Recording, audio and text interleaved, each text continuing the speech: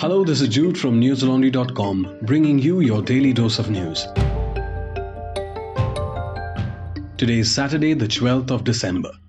India recorded over 30,000 fresh coronavirus infections in the last 24 hours, pushing the total COVID tally over the 98 lakh or 9.8 million mark.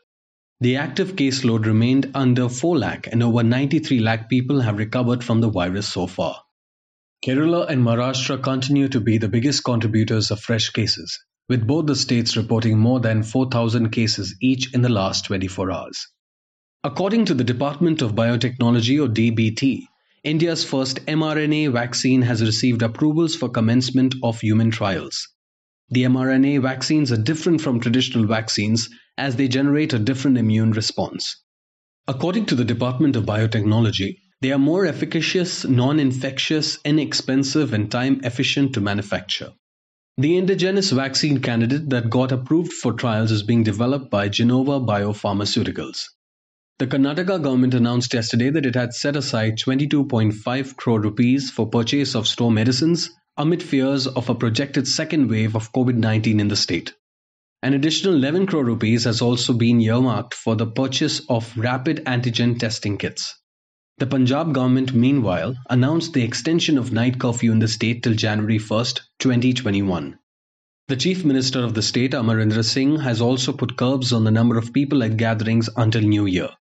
The Uttarakhand government, in a bid to revive the state's tourism-backed economy and the COVID crisis, has written to the central government.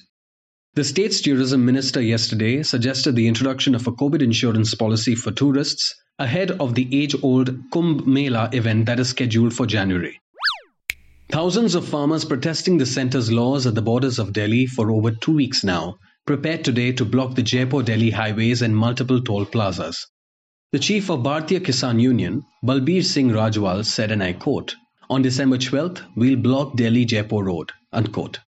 On further intensification of the protests, he added, and I quote again, "On December 14th, we'll stage a sit-in protest in front of DC offices, houses of BJP leaders and block Reliance Adani toll plazas. No program to stop trains," unquote. According to an Indian Express report, more than 1,500 vehicles including 1,300 tractor trolleys from around 1,000 villages in 7 districts of Punjab are on their way to the borders of Delhi. The Kisan Mazdoor Sangharsh Committee leaders have said that the new convoy is all set to replace the first batch of protesters that reached the border along Kundli 2 weeks ago. The second, Bharatiya Kisan Union (BKU), yesterday moved the Supreme Court against the centre's laws, claiming they would make farmers vulnerable to corporate greed. The farmers decided to renew the agitation because several rounds of talks with the centre, including the ones from 2 days ago, did not yield a conclusive outcome. While the centre has agreed to amend some contentious provisions in the farm laws, the farmers maintain that they want the laws to be retracted completely. Prime Minister Narendra Modi reiterated in a speech again this morning that his government was committed to helping farmers. He said the recent farm laws provide the farmers access to new markets and technology. He added that the laws would help increase investments in the agriculture sector. The Union Minister for Law and Justice, Ravi Shankar Prasad, yesterday urged the farmers to continue their discussions with the centre. He added that more persuasion and talks will help the farmers realize that the laws are in their interest. The police, meanwhile, tightened security arrangements in view of the fresh agitations. The Haryana police said in a statement that 3,500 police personnel will be deployed at 5 toll plazas in the area to protect toll booths and ensure smooth flow of traffic. The statement also said that station house officers and the police reserve force of the respective police stations will also be deployed and personnel will be equipped with anti-riot equipment. The Deputy Commissioner of Police in Gurgaon also said that 2,000 personnel will be deployed to stop farmers from the Delhi-Jaipur highway. Dear listeners, News Laundry reporters Nidhi and Basant have been on the grounds of the farmers' protest since the farmer groups reached the borders of Delhi 2 weeks ago. Go to our website to check out their reports. Nidhi recently spoke to the women who have gathered at the borders of Delhi with their family members. They tell her what got them to come to Delhi and what is their role at the protests. Her report is titled, "We'll Turn Delhi into Punjab. Meet Singhu's Women Protesters."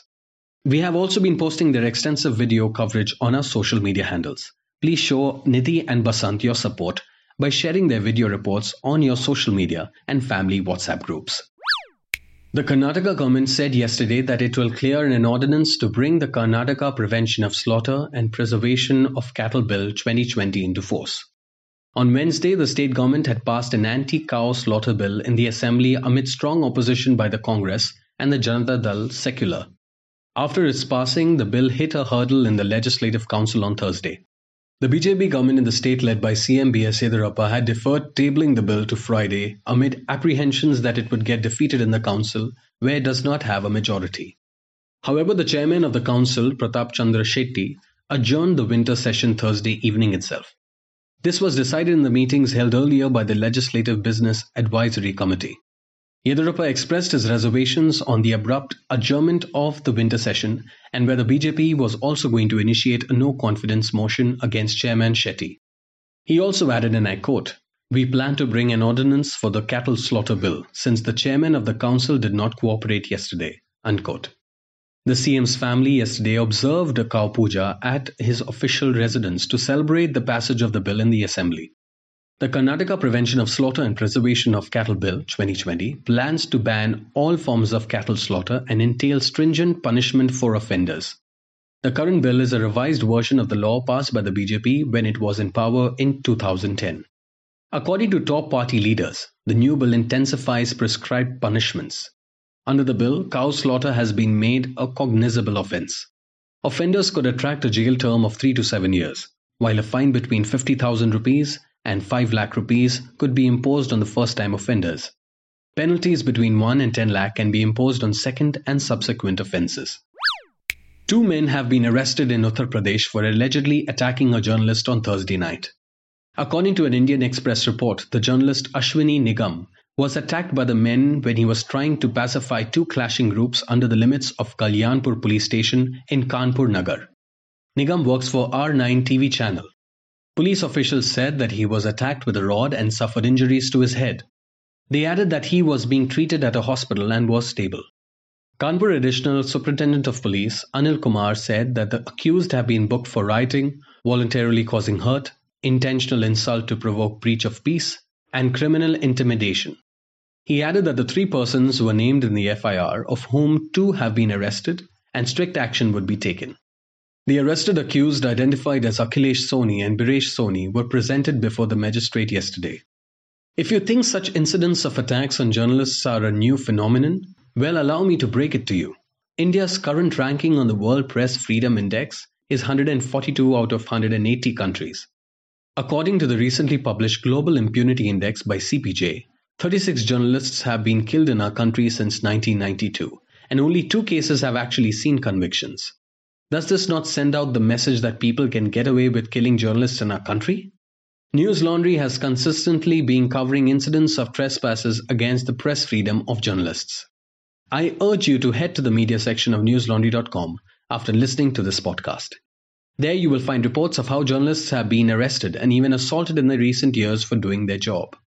You can also go to newslaundry.com and read the recent report by Jahangir Sofi from Jammu and Kashmir, where 3 journalists covering the ongoing District Development Council elections in Kashmir were beaten up by a senior police officer. The report is titled, "Kashmir Police Officer Who Keeps Lecturing Media Assaults Journalists Doing Their Work." While you're there, I urge you to check out the videos, podcasts, ground reports, interviews, media critique, and much more on our website. We would not be able to do all this work if not for our dear subscribers who fund it.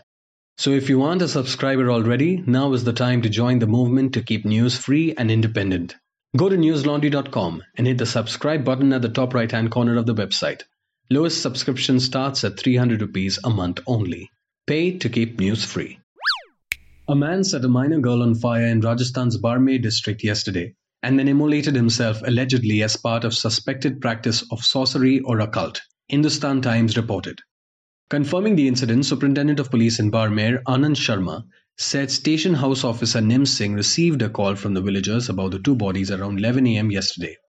Police reached the spot and found the bodies of a 10-year-old girl and one, Kisturam Bhil, a middle-aged man who claimed to be an occultist, in a pit-shaped hideout in Sujo Ka Nivan village. According to the complaint lodged by the girl's father, Ramachandra, Kisturam tried to pull 2 girls, including his daughter, into the shaped hideout while they were passing by. The other girl managed to escape and informed the villagers about the incident. However, by the time the villagers reached the spot, the accused had set Ramachandra's daughter on fire and immolated himself. Their bodies were found in the pit. Sharma said a case has been lodged under Section 302 of the Indian Penal Code. He said, and I quote, "The police searched the house of the accused and found some items related to black magic. Prima facie, it appears that the accused was a black magician."